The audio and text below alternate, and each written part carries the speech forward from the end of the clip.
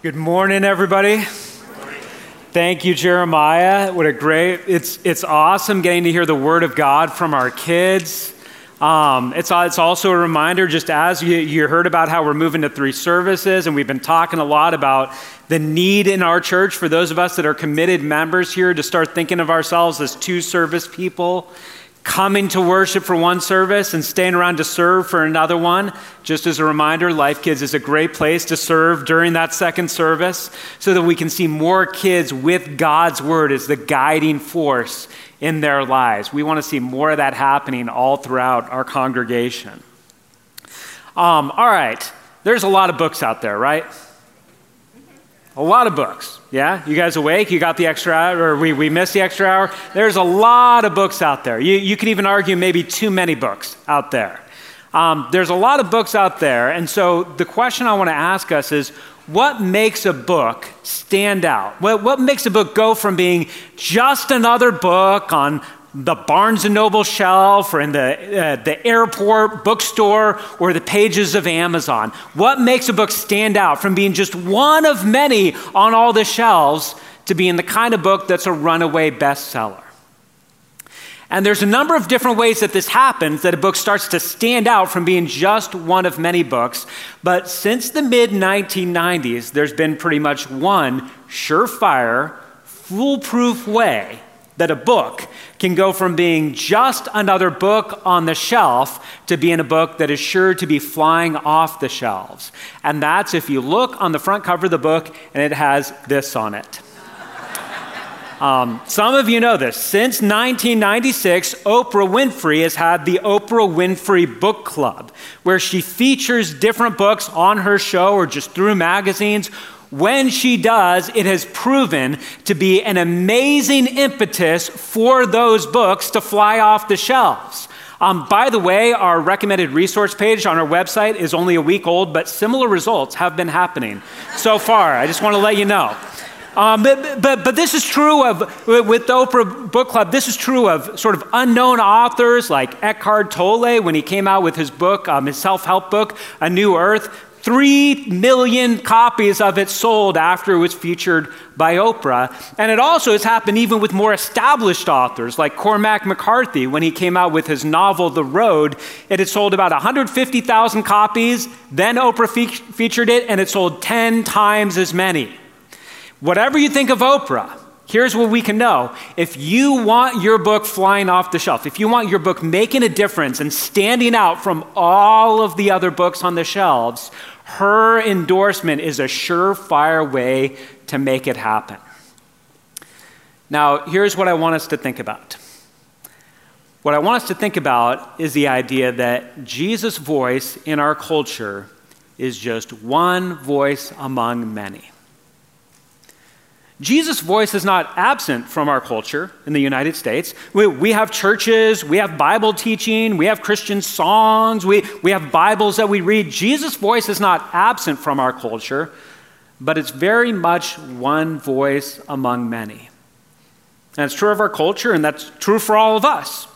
Jesus is just one among many voices that we encounter, because we encounter the voices of our friends, we encounter the voices of our extended family, our teachers and professors, YouTubers, podcasters, influencers. Every once in a while, even politicians are people we listen to.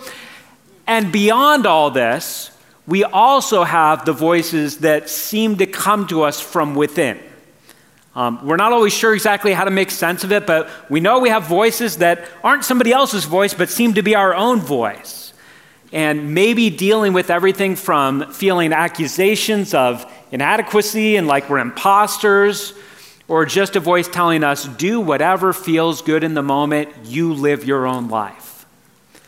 Jesus' voice is one voice among the many. And honestly, for some of you listening to this, you might think, I'm fine with that. Jesus is a good, wise teacher, so his voice should be in the mix, but it should just be one among many. Maybe you don't feel any obligation. You're not a follower of Jesus. You haven't come to believe that he is the Lord. And so you look at it and you're like, it's fine. There's no reason why we need his voice to stand out. But many of us in this room, we have come to believe that Jesus' voice should stand out. that he's someone different. And just as we get into this right now, anybody in here want to hear Jesus' voice more and more clearly? Anybody? We want to hear him more clearly.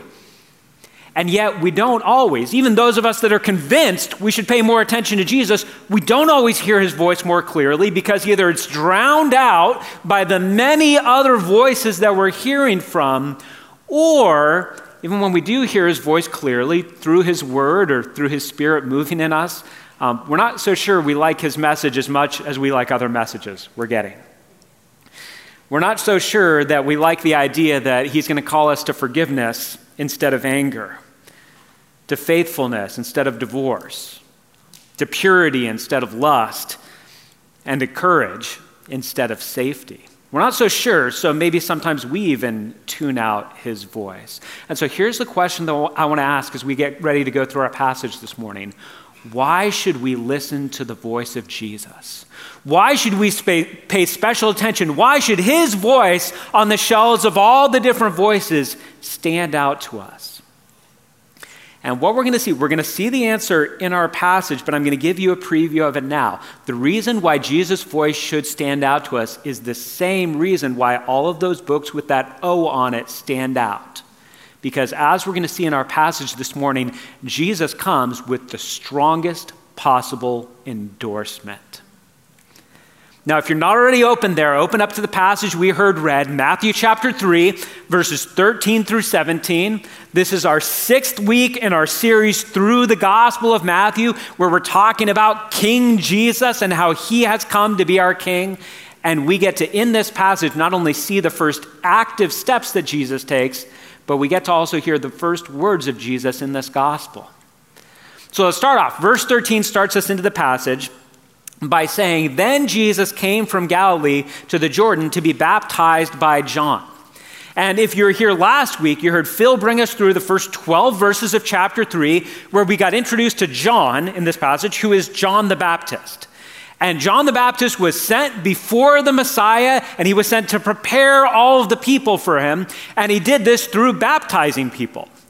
And as Phil taught us, baptism was a part of Jewish culture, but only for Gentile converts. They would go through a ritual washing if they were becoming a part of the Jewish community. But John said, no, this baptism is not just for non-Jews. This baptism is for all of us.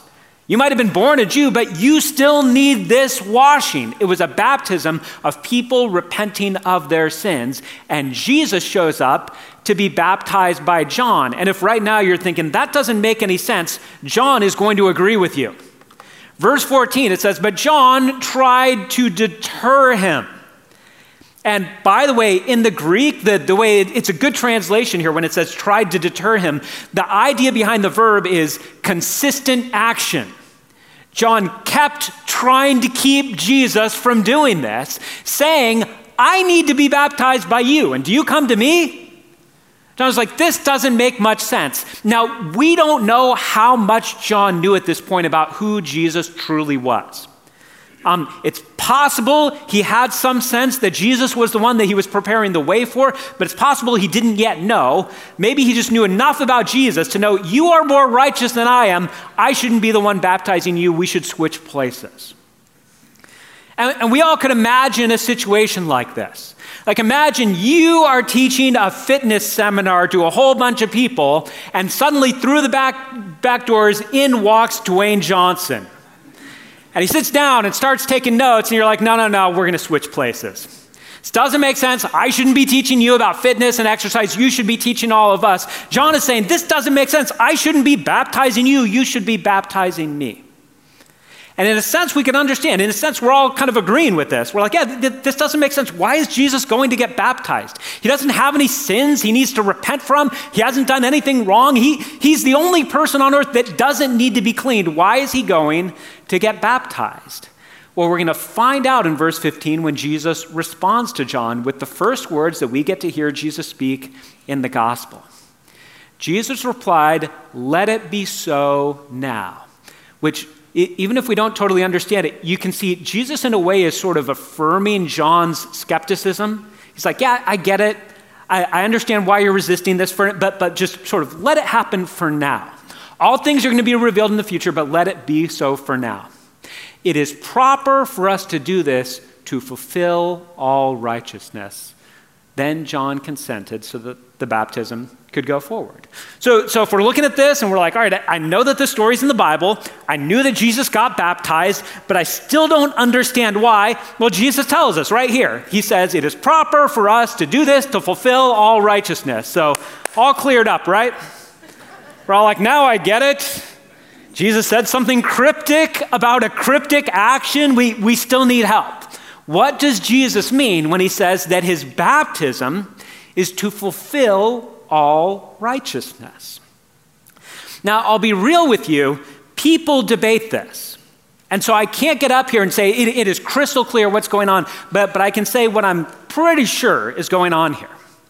Now, the word fulfill that the Lord Jesus uses here, he says to fulfill all righteousness. It's used 17 times in the Gospel of Matthew, 16 times other than the use here. In 13 of those other 16 times, it's used directly having to do with Jesus fulfilling some Old Testament prophecy or Old Testament idea. And not even included. So 13 out of the 16 times, that's what's going on. Another one of the 16 times, an additional time, it has to do with the same concept. Because in Matthew chapter 5, verse 17, Jesus says, do not think that I have come to abolish the law and the prophets. I have not come to abolish them, but to fulfill them. So once again, it's in the context of all the stuff that was written before that Jesus has come to fulfill. When he says to fulfill all righteousness, Jesus has come to live the righteous life that God has called everyone to live. So it seems like whatever he means by fulfilling all righteousness, it has something to do with him fulfilling something that was written of before. Now, we've already talked, in the first few weeks of Matthew, we've talked a little bit about this concept that Matthew peppers in that's easy for us as Americans in the 21st century to miss. And that's that he's given these constant hints that the life of Jesus is reliving the life of Israel. The story of Jesus is paralleling the story of Israel. And we've already seen this in several ways in the gospel. Near the beginning of Israel's history, there was a slaughter of young Hebrew boys in Egypt. And then we get into the story of Jesus, and there once again is a horrific slaughter of young Hebrew boys in Bethlehem. In Israel's story, we see them go down to Egypt in order to flee danger and then call them out of Egypt. And in Matthew chapter 2, we see Jesus go down into Egypt to flee danger and then be called back out of Egypt. And by the way, in the passage right after this one, the passage that we'll go through next week, Jesus goes into the wilderness for 40 days, just as Israel wandered in the wilderness for 40 years. And just so that we can get to where we are right now, right before Israel wandered into the wilderness, God led them through the water. Here is Jesus about to be led into the water. Jesus' life is paralleling the life of Israel. So here's what seems to be going on with Jesus doing this. We know that Jesus is eventually going to go to the cross for all of us. He is eventually going to take all of our sins on his shoulders. He will die the death that we should have died so that all of our sins could be forgiven. It appears that what Jesus is doing here is he is identifying with the whole nation of Israel, having the baptism that they all need. And by this, in a sense, we are all being baptized in Jesus. Just as he is going to die the death that we should die, he's now undergoing the baptism that we all need to undergo. There's a quote, I read several commentaries on this to prepare for this morning. There's a quote from one of the commentators named Leon Morris that I just want to read because it was really powerful to me. He says, Jesus might have been up there in front, standing with John and calling on sinners to repent. Instead, he was down there with the sinners, affirming his solidarity with them, making himself one with them in the process of the salvation that he would in due course accomplish. Jesus had no sins that needed to be washed away. Do you and I have some sins that need to be washed away? Jesus was baptized so that our sins would be wiped away, to fulfill all righteousness. Now we're hearing about the baptism, but now let's see what happens when Jesus actually goes through with the baptism. Verse 16, as soon as Jesus was baptized, he went up out of the water. At that moment, heaven was opened. And by the way, Mark and Luke both record the story also. And Mark, the way he says it is, heaven was torn open. Heaven was opened, and he saw the Spirit of God descending like a dove and alighting on him. I talked about endorsements before. Jesus, in a way, you could say, well, Jesus got the endorsement already in this passage of who he calls later to be the greatest man to ever live, John the Baptist. John the Baptist is like, you're more righteous than I am. You should be baptizing me. So he's already got the endorsement, a pretty good endorsement. You get John the Baptist endorsement, any of us would take that today.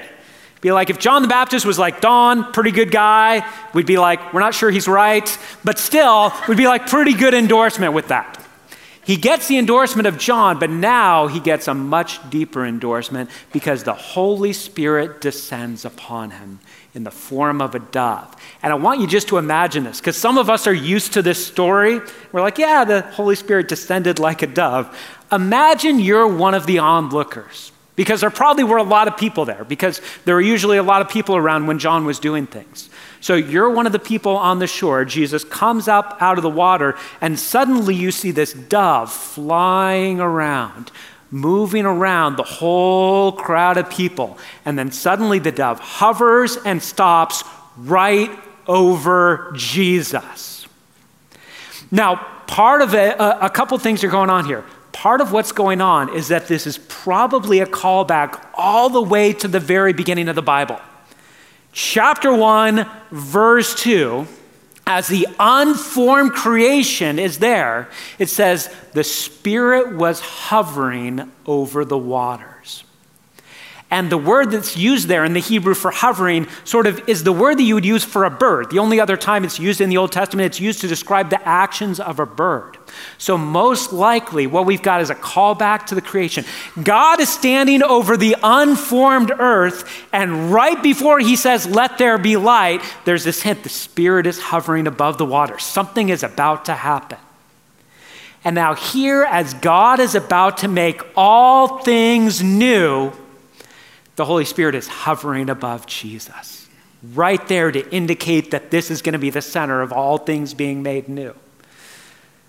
And not only this, but in the Old Testament, if you read the Old Testament, you know that the Holy Spirit didn't indwell every believer in the way that he does now. Today, if you're a believer in Jesus, the Holy Spirit is dwelling within you 24/7. He is always within you.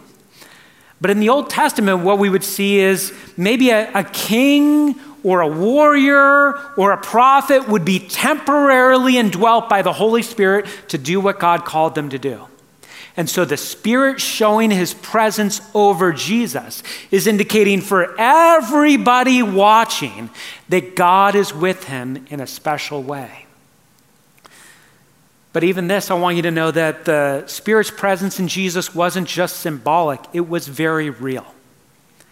Jesus is about to, at this point, enter into everything that he's going to do, and the Holy Spirit was central to all the ways Jesus lived.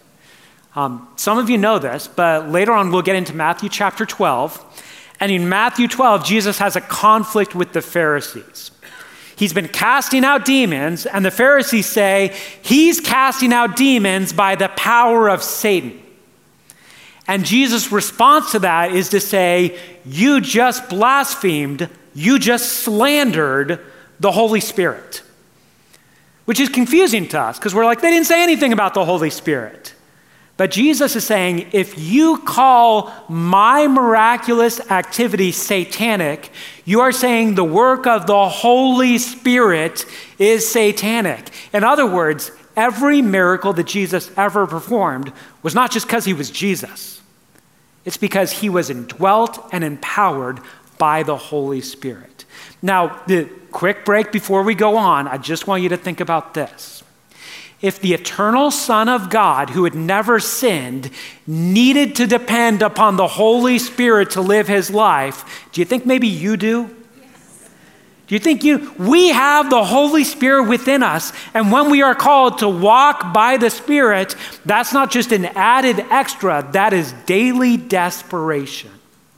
Jesus is indwelt and empowered by the Holy Spirit. Talk about an endorsement. The Holy Spirit hovers above Jesus, directing all eyes on him. You'd think this is enough, but it's not. Because let's look at verse 17. Verse 17 says, and a voice. And by the way, the NIV here doesn't include this, but literally in the Greek it says here, and behold, a voice. Everybody look, a voice from heaven said, this is my Son, whom I love. With him I am well pleased. And the way that this is said indicates that this was said not just for Jesus, but was said for all the witnesses.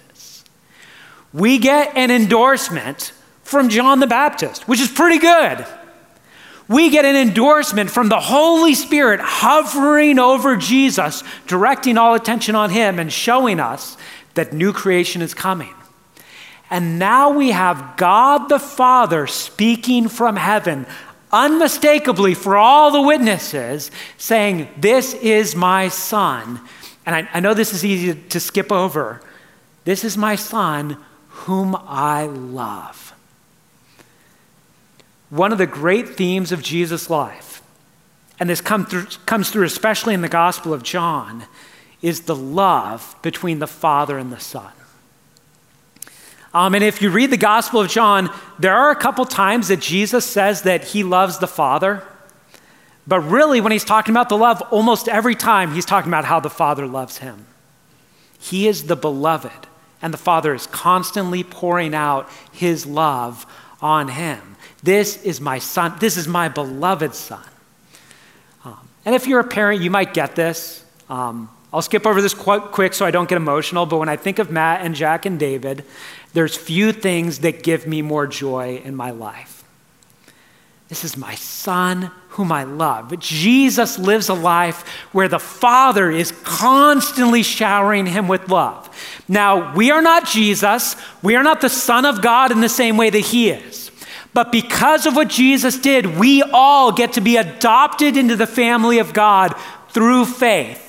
And when you're adopted into the family of God through faith, even though you're not Jesus, you're treated as if you were. You are his beloved child in whom he is well pleased. God, the Father, affirms Jesus for all to hear. Amongst the Jews, he might just seem like this is just another prophet, this is just another speaker, this is just another rabbi, one voice among many. God makes it clear from the beginning, by the affirmation of John, by the presence of the Spirit, and by the voice from the Father, you better pay attention. In fact, this is a callback to an Old Testament prophecy from Isaiah chapter 42, verse 1, where he says, here is my servant whom I uphold, my chosen one in whom I delight, which you see a similar language to the Son with whom I'm well pleased. Then he says, I will put my Spirit on him, just as he's done, and he will bring justice to the nations. But I want to show you something else also. This isn't the only time. Matthew 3 is not the only time that the Father speaks about the Son from heaven. Eventually we'll get to Matthew 17, and there's a story of Jesus' transfiguration, which basically means his sort of flesh was peeled back and away, and the disciples, James, John, and Peter, they got to see him in his glorious state. And when that happened in John 17:5, we read this. When he was still speaking, a bright cloud covered them, and a voice from the cloud said, this is my Son, whom I love. With him I am well pleased. And if you're looking at it, you're like, that's the exact same thing. He says the exact same thing twice, except I left off 3 words at the end of Matthew 17:5, because he becomes explicit about something that would have been assumed in chapter 3.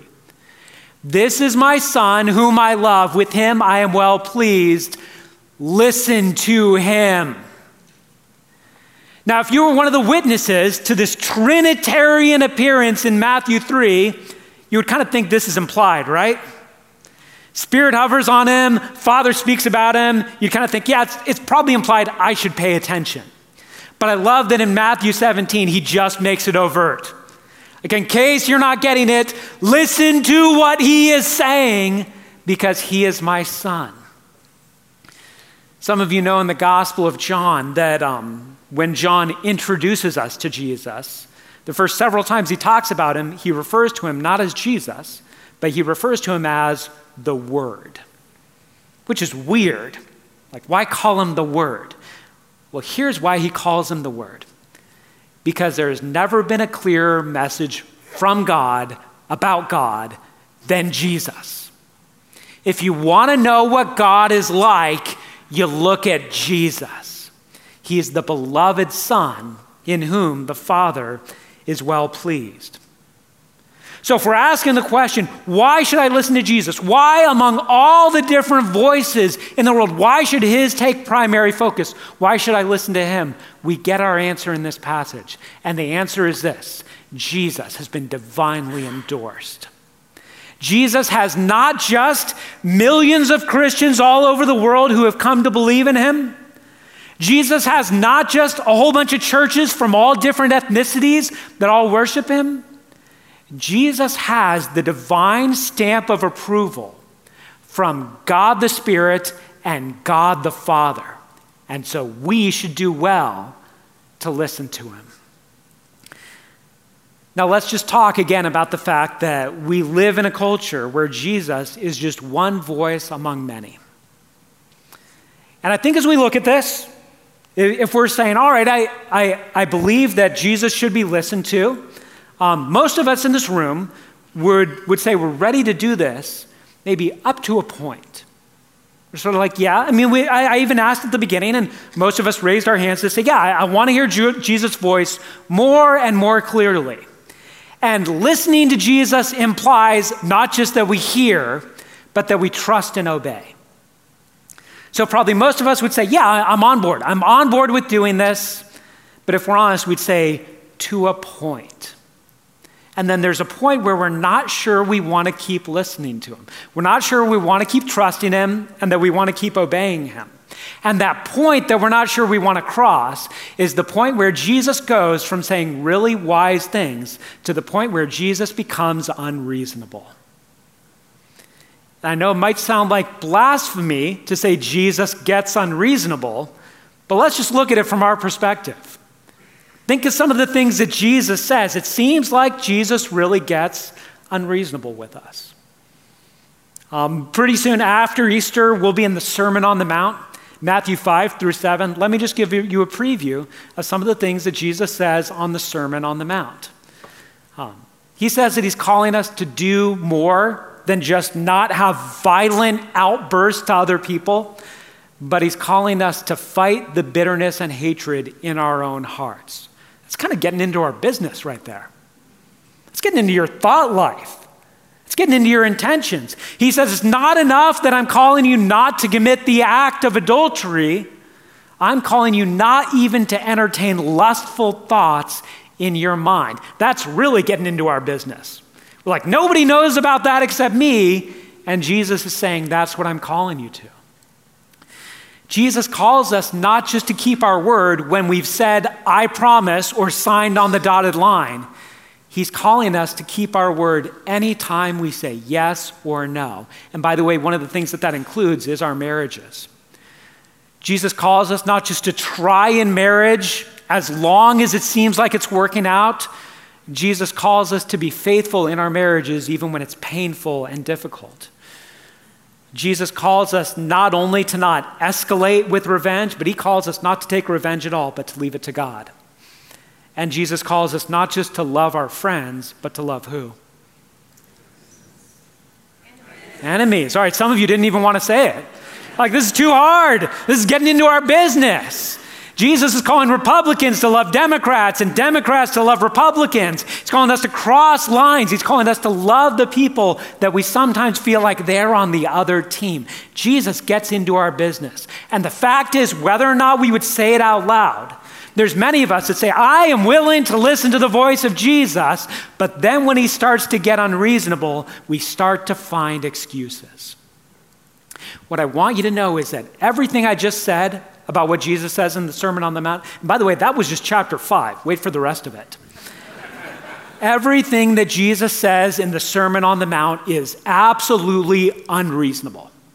It is an overreach. He needs to get out of our business unless he is the Son of the living God. Unless he is the Lord and the promised Messiah. If he is just one more teacher, he needs to step down. But if he is the eternal Son of God, if he is the ultimate message about who God is, if he is God's very word, he doesn't need to step down. We need to step in. We need to respond to him. And if we're looking at it and we're saying, well, why should I believe that? Endorsed by the Spirit, endorsed by the Father. We get to look at the fact that Jesus didn't come on his own authority. He came on the authority of the one who sent him. Now, for some of us right now, we're dealing with situations where Jesus has got unreasonable from our standpoint in our lives, and we've got to decide what we're going to do about it.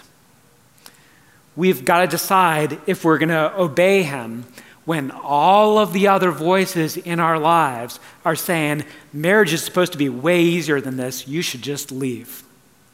Whose voice is going to win out in those circumstances? We've got to decide whose voice we're going to listen to when it feels like every teacher or every professor that we have is telling us the Bible is only for simple-minded people. And they have all the degrees and all the letters after their name. We've got to decide who we're going to listen to. By the way, let me just say, for those of you who are younger, in particular high school and college age, you are in the firing area of all of this. Most of you are targeted with voices looking to undo your faith in Jesus, and you're going to have to ask, who am I really going to listen to?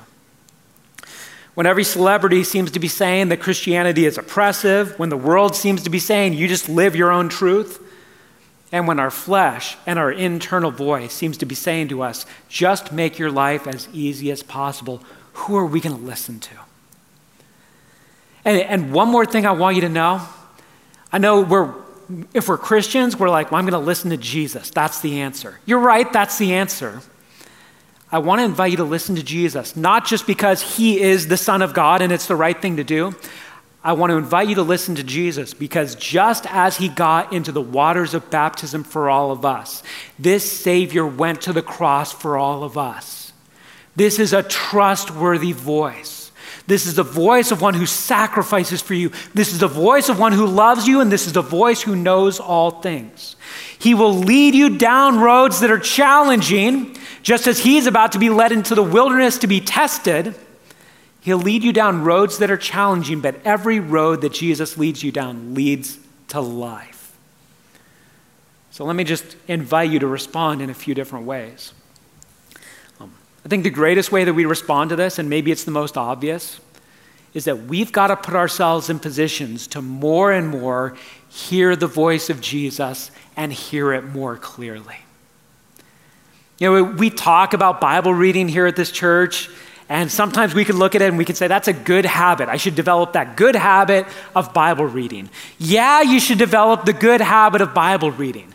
You should be reading the Bible, though, because you are desperate to hear from Jesus, because there are so many other voices drowning him out. You know, when people talk about the Bible as our daily bread, we ought to treat it that way. We should be saying, I need to hear from Jesus. And so I need to not just open up my Bible and sort of read through it, even though that's better than nothing.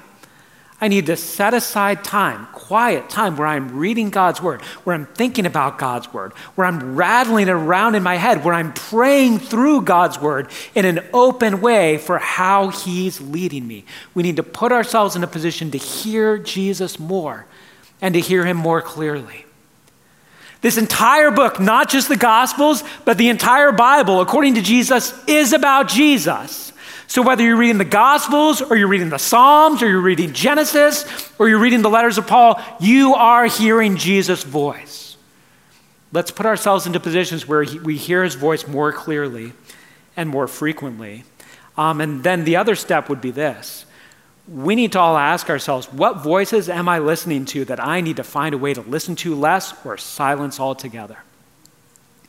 I don't know this for sure, but I'm going to bet that some of you, before even showing up here this morning, already took in 2 hours of cable news. Now, I'm not going to say that all cable news is bad, but all cable news is bad. No, we need to decide right now. You might say right now, all right, there is a news channel, or there's a podcast, or there's a celebrity, or there's somebody that I'm following on Instagram. They have a lot of say into my life right now. I'm listening to everything that they say, and some of it is good, and some of it is distracting. There might be a voice right now that you just need to go cold turkey and say, I'm cutting them off because they're too distracting from the voice I want to hear all the more. We need to decide what voices in our lives do we need to silence so that we have the space to hear from Jesus. And going along with that is us making the choice for not only reading God's word, but being around people who are taking Jesus seriously. I'm just going to say, if you are the only person in your life who's taking Jesus seriously, you're probably not going to take him seriously for very long. But if you're in a life group, if you're in a Bible study, if you're in a detour group, if you're around other men and women who are taking Jesus seriously, you're going to find it a lot easier to keep taking him seriously. And finally, here's what else we need to do. We need to repent of the ways that we've decided that Jesus is unreasonable, and so we're going to go our own way. I'm not going to say that you're wrong if you have a battle over a certain area right now. But for most of us, there's some area of our life where we've told Jesus, you stop here and I take over with this area. And the only call to that is the call that not only John gave at the beginning of chapter 3, but the call that we're going to see Jesus give with his first public words in chapter 4.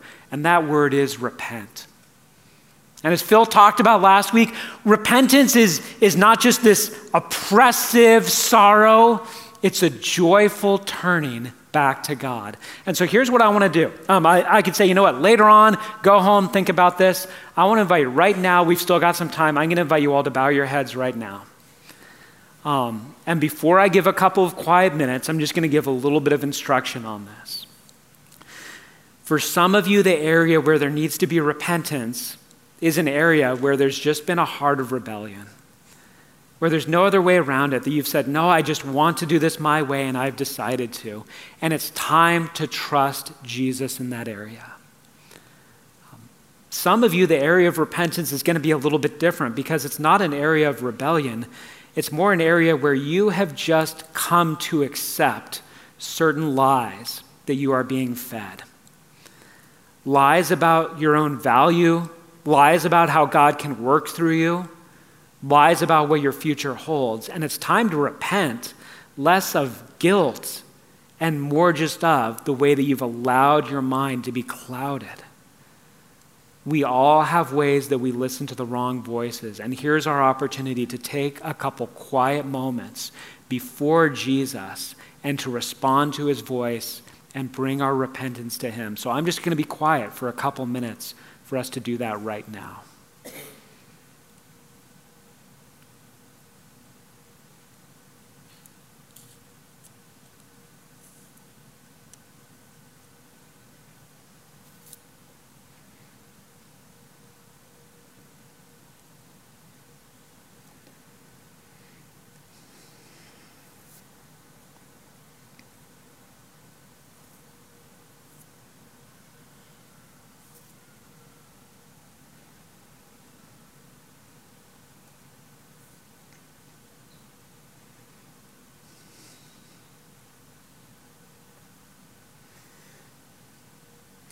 Father, I thank you that you speak in the silence.